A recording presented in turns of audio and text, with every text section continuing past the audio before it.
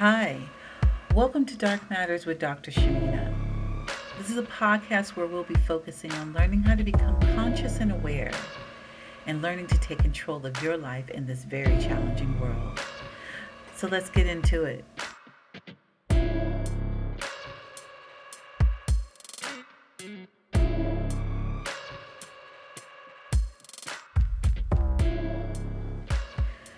I want to talk about the term self love, which seems to have a lot of currency these days. What I've noticed a lot with people most of the time when I hear them use the word self love, I'm actually thinking that they may need to be talking about boundaries. Or there's times when I hear self love, I'm thinking that they may need to be talking about self respect. Both self respect and boundaries, they act to help with self love. Self respect helps you choose what is best for you, even if you don't want to, even if it hurts. And boundaries help you create that space between yourself and other people. I know it may sound a little weird that I have a little resistance on my part to the idea of love for the self, but hang in there. My ideas are twofold. One, there's an overlap there with the concept of narcissism. And then there's also my aversion to this new age kind of simplistic thinking that focuses on just love to the exclusion of other emotions. As I often do with words that can be gray, I start with the dictionary definition, from Merriam Webster. And this is what I came up with: self love, love of self. One, an appreciation of one's own worth or virtue. Two, proper regard for and attention to one's own happiness or well being. And then there's three, inflated love of or pride in oneself, narcissism and conceit. The self and self love in some New Age formulations is usually associated with this idea of a higher essence of self. Loving oneself means loving the self and all others as well, since we are all one and the same. We are all spirits living a human experience and here to live and learn, here to be. I have several issues with this view. First of all, self love seems to involve, in that example, an acceptance of a spiritual view of the universe that not everyone shares or believes in. If you don't believe we are all of a higher essence and that the universe has provided for us all, does that mean you're incapable of self love? What if you believe, as I do, that we should face all of our emotions and that the path of growth lies in embracing our darkness as well as the light within us?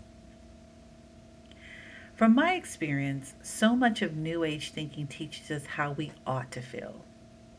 And self love is among one of those correct feelings that we should feel, rather than helping us learn how to cope with the difficult and oftentimes painful emotions that we actually do feel on a daily basis.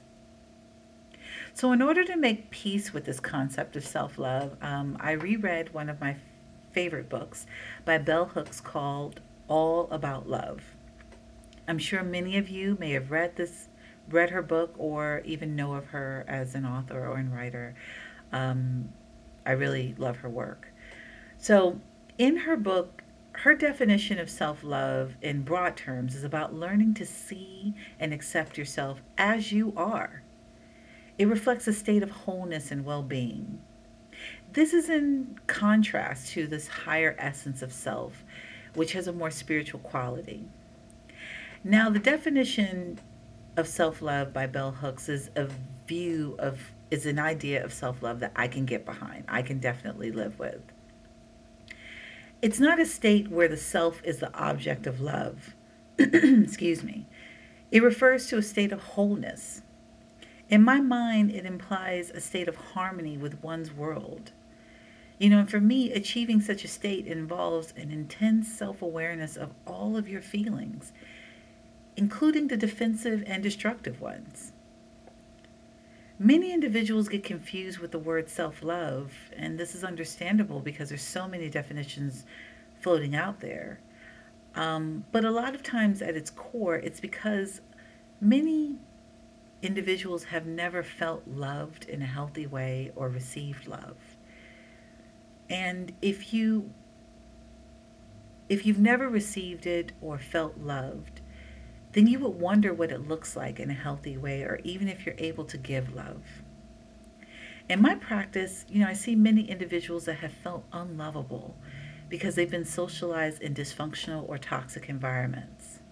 So the idea of self-love is usually connected to caring for other people, and it's not about their own well-being. This is why I take issue with some simple phrases or affirmations on self-love, because it makes it sound so easy, which makes matters worse when it comes to learning self-love. It leaves people confused. If it's so easy for others, then why am I still struggling with feelings of low self-esteem or a sense of self-hatred? Is there something wrong with me? I believe that only in facing the wholeness of ourselves, and that means critically examining both implicit and explicit messages from our childhood and the past where we acquired these messages surrounding love, then we can start on the path of beginning to work on the issue of self-love and define it for ourselves.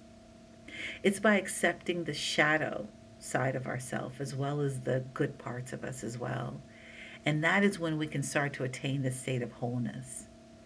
This is the experience that I like to call self-love. So in short, self-love for me is a state in which it all comes together and you're not driven by feelings to prove yourself or even needing to hide your wounds.